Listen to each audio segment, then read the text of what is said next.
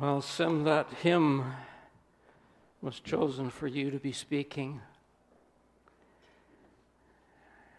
And every time that hymn is sung, I can't sing it. It happened once before when you were away.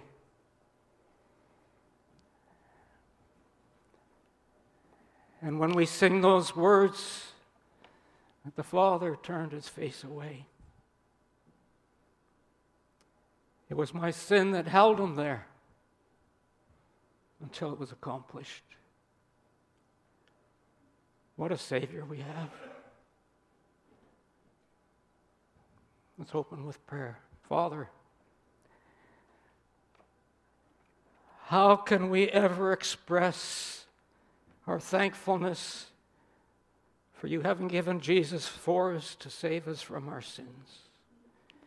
You've given us the gift of the Holy Spirit so that we might be able to live this Christian life with victory, with an enthusiasm that will affect those that contact us.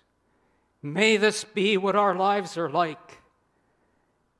May we take stock today as to where we stand with you. Is our life devoted to you? We're challenged so many times, Father, by this. I just ask that you would use the word today to bring about conviction in all of our hearts, that we may live lives that are worthy of the calling wherewith we have been called. In Jesus' name, amen.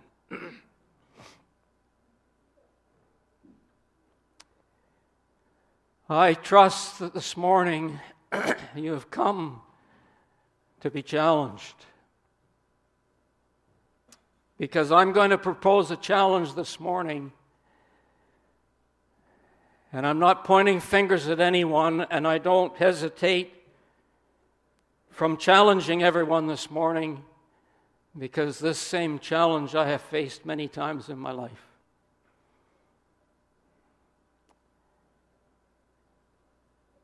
You see, we can begin the Christian life, and we have great enthusiasm and fervor for the Lord.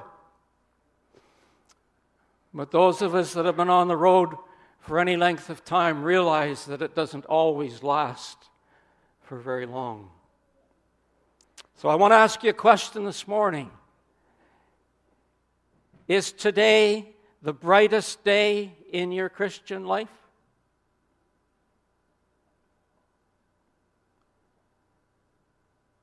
Are you having to go back in your mind to a day that was brighter?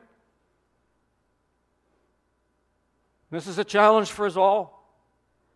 When we first came to Jesus and received him as our Savior, we were on fire. We wanted to tell everybody. We began to read the Scriptures and they came alive. And the Holy Spirit began to connect Scriptures from one to the other and bring to our attention things that we needed to know. And the Christian life was exciting. But as time goes on, something happens. We're going to have a look at the letter that Jesus wrote to the church at Sardis this morning.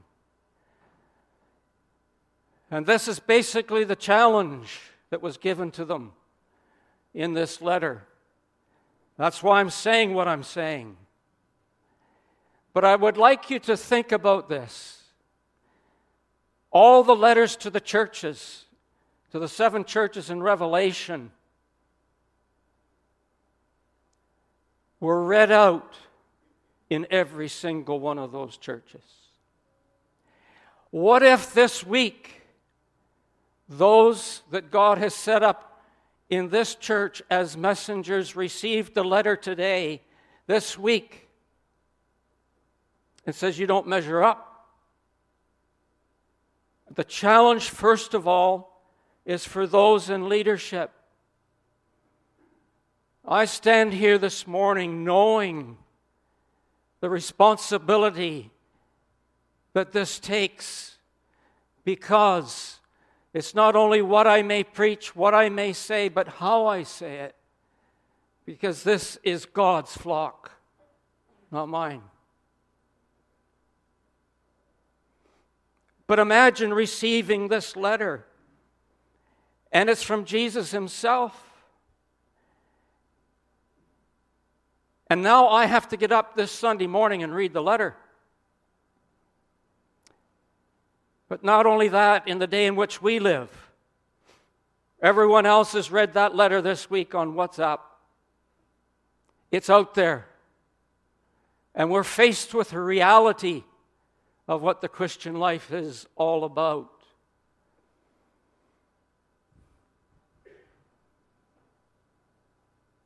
Not only would I have to read out the letter to the church in Norwich this morning, but all the other 6 churches are also reading the same letter that I received this week. And we could be reading their letter this week to the other 6 churches, and we can point fingers and say, see, that denomination doesn't add up. That group of people, they're not what they ought to be. And yet all the time, I haven't looked at what God's estimation is of me in this situation, in this church. Do we measure up? This is not in order to discourage anyone. Please don't be discouraged. This message is to encourage us to go back to the days when we were brightest. And everyone here that is saved can go back to a day like that. I went through times when you would look at me and you'd say, there's not much to Dave. I wonder if he's even saved. And yet at one time, I was so bright. I was so concerned for the salvation of souls. At the age of 6, I witnessed to my best friend that was 11 years old at the time. I was so excited to tell him what had transpired in my life. And after time passes, and we go through difficult times, and we begin to lose that brightness that was once there. And that's what Jesus is writing to the church in Sardis. And you know, there's only 6 verses. If you count them, there's 7 sentences. That's all. 7 sentences. But there's a lot in it. And in every single one of the churches that Jesus writes to, he begins with revealing himself first of all, because the revelation of him is the answer to the condition of that particular church. So we begin to read this. I'll read it right through first, and then we'll go back to verse 1 again. To the angel or the divine messenger of the church in Sardis write. This is from the Amplified Version. These are the words of him who has the 7 spirits of God and the 7 stars. I know your deeds. You have a name. You got a reputation that you're alive, but in reality, you're dead. Wake up, strengthen, and reaffirm what remains of your faithful commitment to me, which is about to die, for I have not found any of your deeds completed in the sight of my God or meeting his requirements. So remember and take to heart how you have received and heard.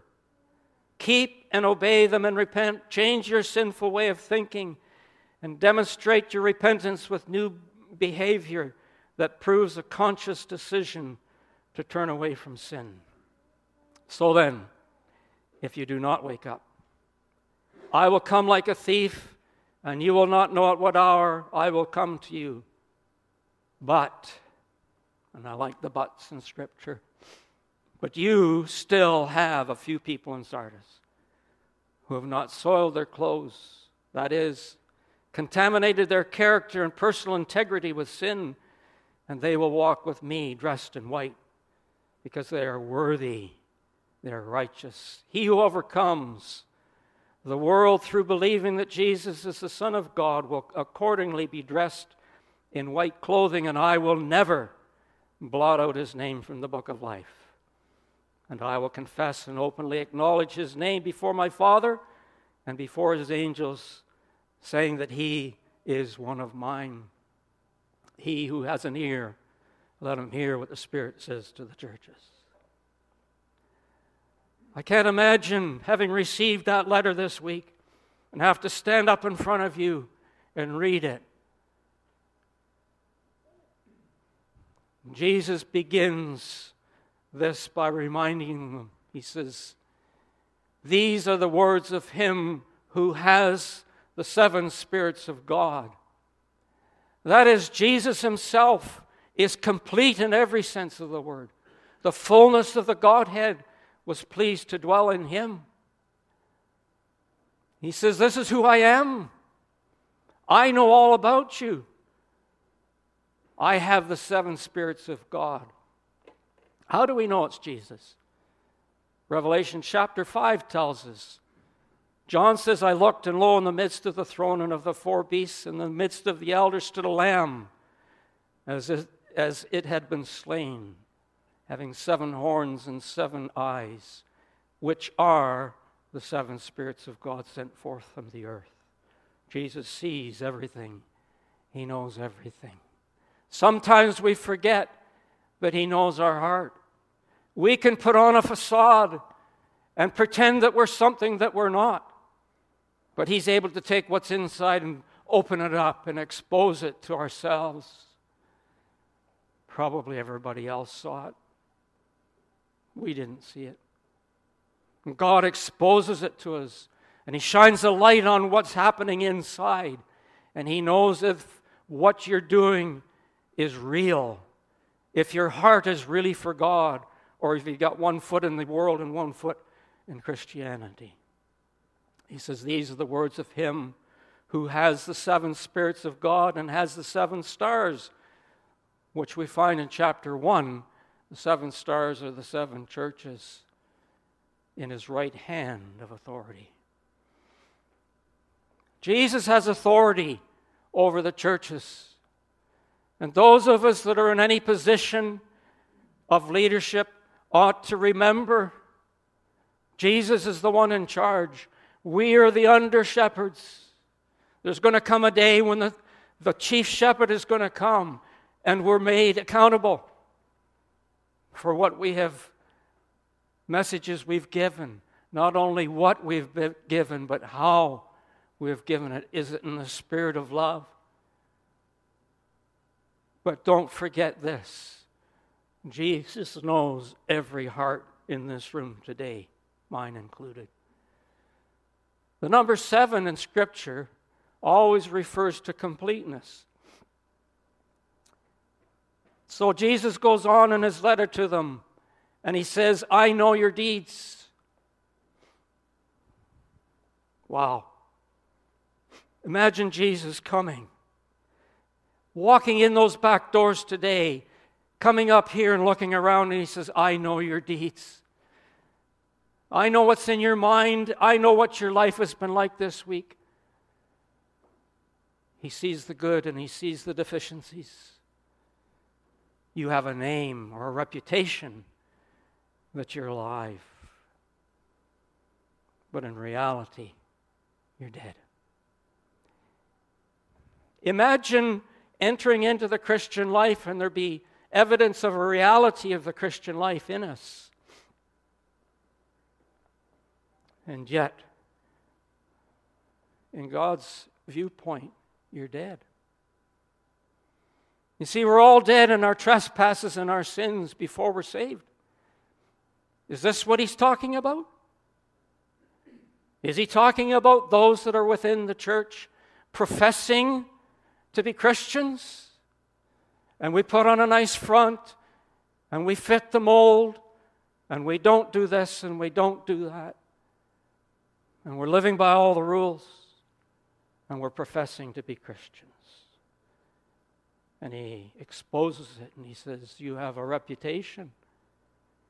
You've got a sign there saying this is a Baptist church. in Norwich, and it has a reputation that it's alive, but is it dead inside? This comes down to each of us as individuals. We must search our own hearts to see and to evaluate, is what is true in us in evidence for the world to see, and especially for God. So their profession was a name only, without any evidence of any spiritual life. What a sad condition. He says to them, wake up. That means they're in a slumber, they're sleeping. The world is going by. They have no care nor recognition of those that are unsaved to reach them. Plus no care for their fellow believer. He says, wake up and strengthen and reaffirm what remains of your faithful commitment to me, which is about to die. He doesn't say that this is all going to be resolved and you're going to be back to where you were before. But he says strengthen and reaffirm what you've got left. You've already lost something because you've turned away from the Lord. You've got too wrapped up in churchy things. You've got too wrapped up in the world system. And he says, strengthen and reaffirm what you've got left. So we need to search and see what is left. How much have I lost? Can I get that back again? David says, restore unto me the joy of thy salvation. Not my salvation. It was the salvation that God had given him. God has given us each salvation of our souls. And David says, restore unto me the joy of your salvation. Have you lost your joy? Is it evident in your life that you've lost the joy that you once had? This letter ought to waken us up, for I've not found any of your deeds completed in the sight of my God or meeting his requirements. Why did Jesus then reveal himself as the one who has the 7 stars, the 7 spirits? It's because it represents completeness. But he's saying, but you, I have not found any of your deeds complete. Not one. Wow.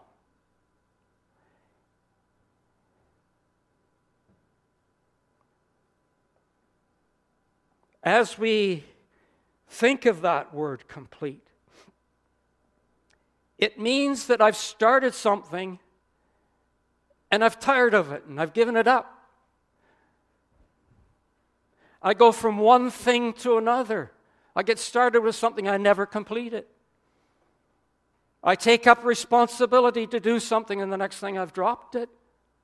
Nobody can depend on me, nor can God. This is what he's talking about. I have not found your works complete. The answer is look to him. I'm complete. The fullness of the Godhead dwells in me. The only way that you're going to be pulled out of that circumstance is to look to me. Believe me, I've been there. I've been so low that the only place I could look was up. Maybe you'll have to get to that point where you're so low that the only place you've got is to look up. And when you look up, you see the one that has completed all the will of God on our behalf. And he says, use me as that example. Your life should be based on me. And he tells them, look to me. I'm the one that holds these 7. I'm the one. I've shown you that I've done everything and I've completed the will of God, which meant suffering and death so that you and I might come to salvation and have our sins forgiven. So he's telling them, to that church, remember, take to heart the lessons that you've received and heard. Remember when you first gave your life to Christ, when you first gave your heart to him, and you were so enthused, Look back to the days when you first received Jesus Christ as your Savior. Let me interject with something here. I've mentioned this once before. It might have been in an evening service, so maybe most of you haven't heard it. 2 summers ago, I was attending a study with about 6 or 8 other fellows.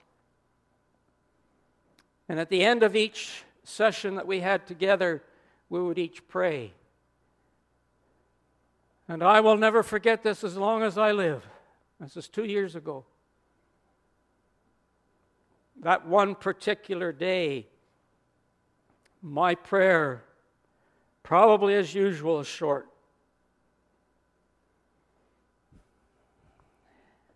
If you're going to speak to God, get to it. He doesn't need flowery words. He knows what's on your heart anyway.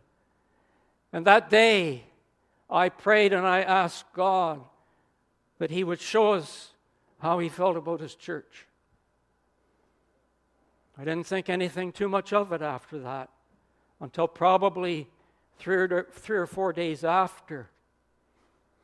And at the time, I was taking my buddy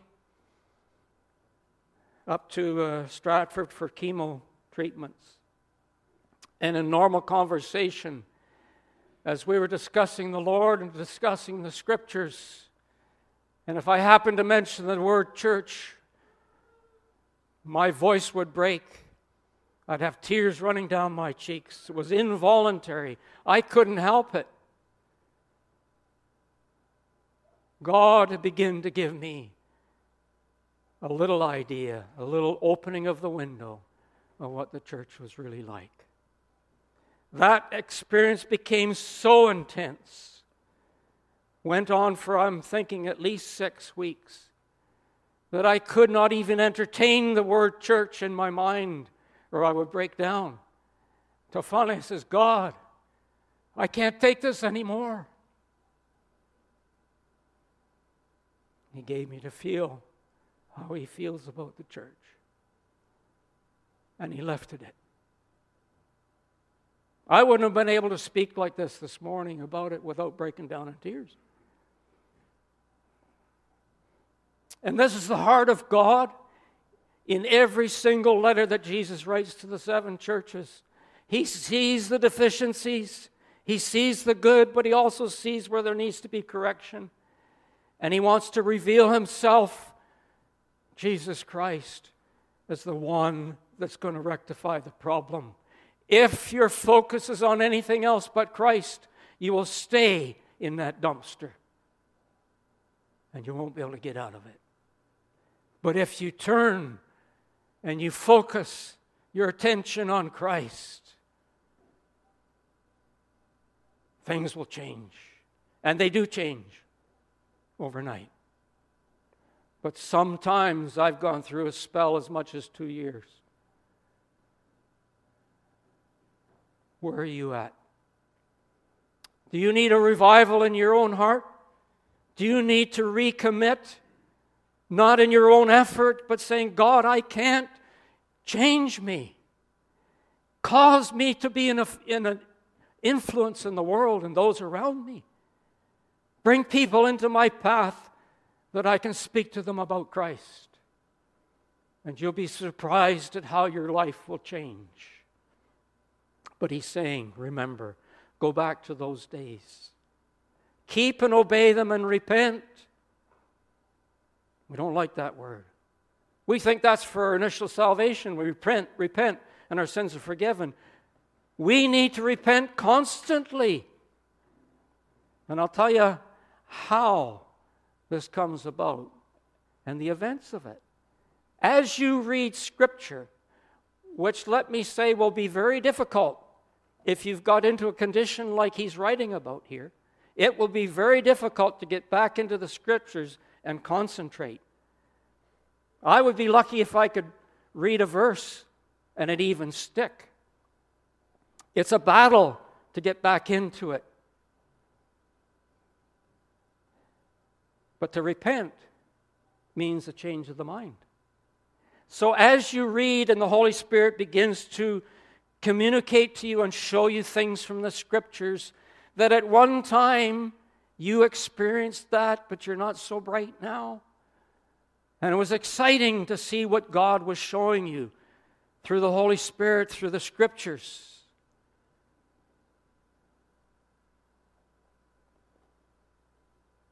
You repented.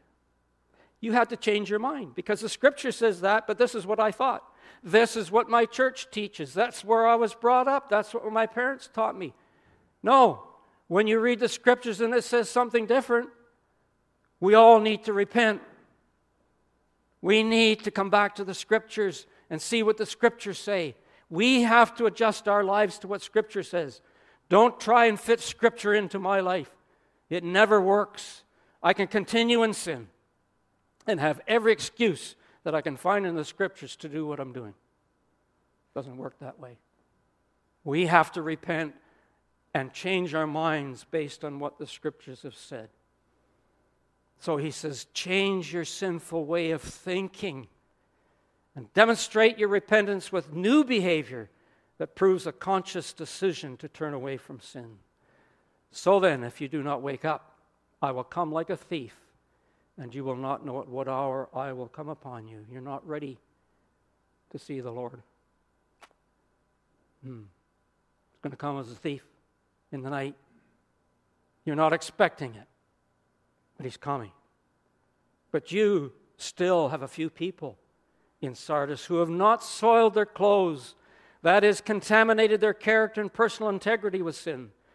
And they will walk with me dressed in white because they are worthy, they're righteous.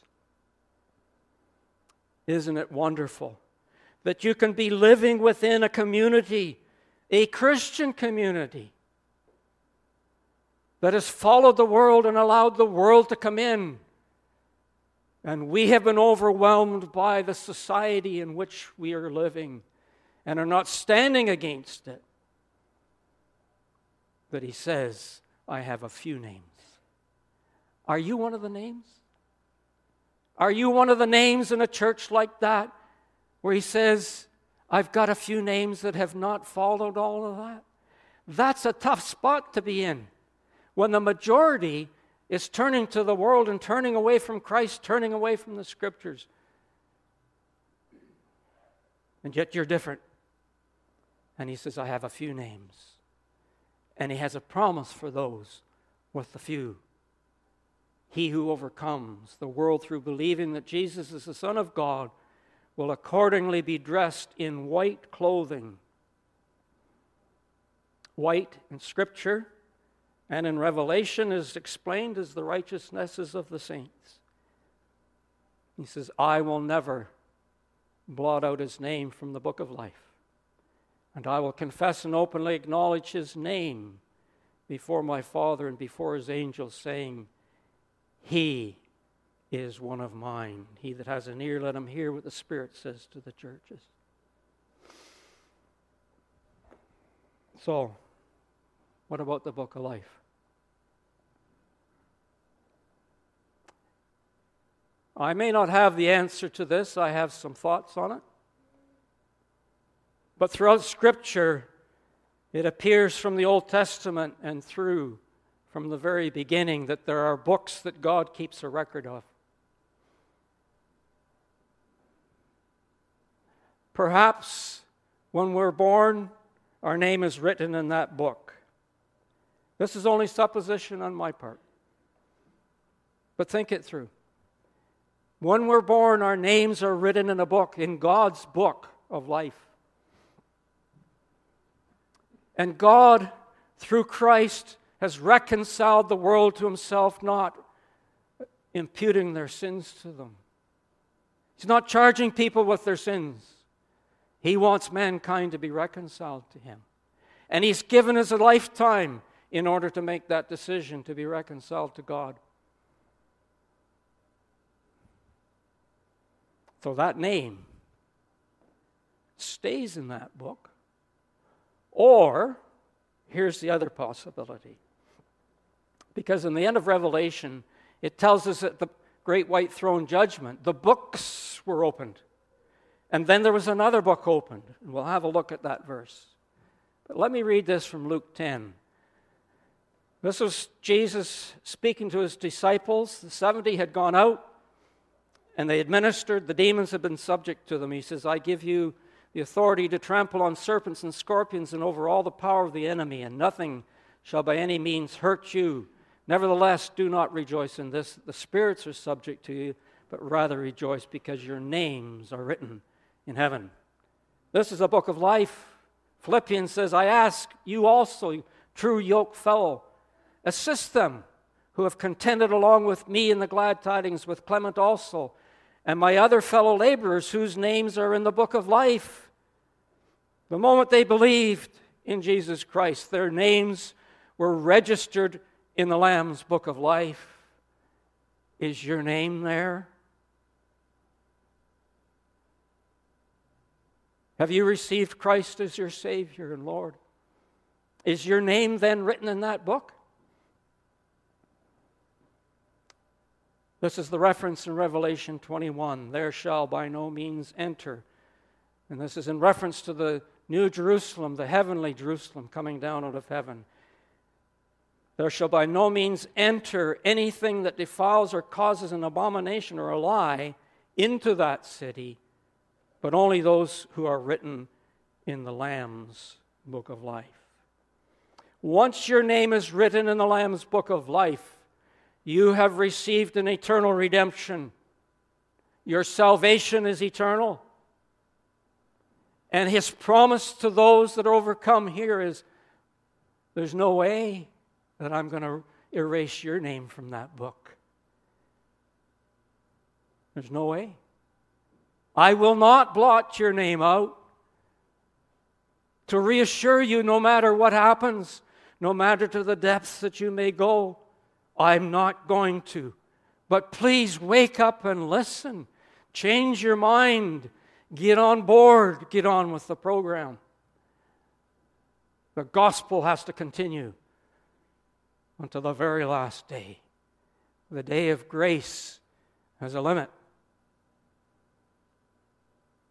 What a sad condition to think that we're alive but are dead as far as God is concerned. This is what Jesus said to the scribes and Pharisees. He says, woe to you, scribes and Pharisees, hypocrites! For you are like whitewashed tombs, which indeed appear beautiful outwardly, but inside are full of dead men's bones and all uncleanness. He could have written this to the church at Sardis. You have a fair appearance outside, but your heart is far away from me. Inside is dead men's bones. I hope this has been a challenge to you as much as it has been to me. Where do I stand now in my Christian life? Am I putting on a facade? Where is my heart? Is my heart in the world, and that's where I spend most of my time? Or is my heart in the things of God? The things of the world are necessary, obviously. But is that our focus? Or is our focus on Jesus Christ? If we get into a position where we're down, where we're at the bottom, and the only place we can look up, we need to see a fresh revelation of Jesus Christ to us. And that'll be the answer to pull us out of the doldrums. So let me remind you what he says. He who overcomes will be dressed in white clothing, and I will never blot out his name from the book of life, and I will confess and openly acknowledge his name before my Father and before his angels, saying that he is one of mine. Amazing to think. The love of the Savior, he's one of mine. I'm going to close by reading the last verse of a hymn that's well familiar to all of us. The title is, Come, Thou Fount of Every Blessing. The last verse goes like this, Oh, to grace, how great a debtor daily I'm constrained to be. Let that grace now, like a fetter, bind my wandering heart to thee. prone to wander. Is that me? Is that you? Prone to wander, Lord, I feel it. Prone to leave the God I love. Here's my heart. Oh, take and seal it. Seal it for thy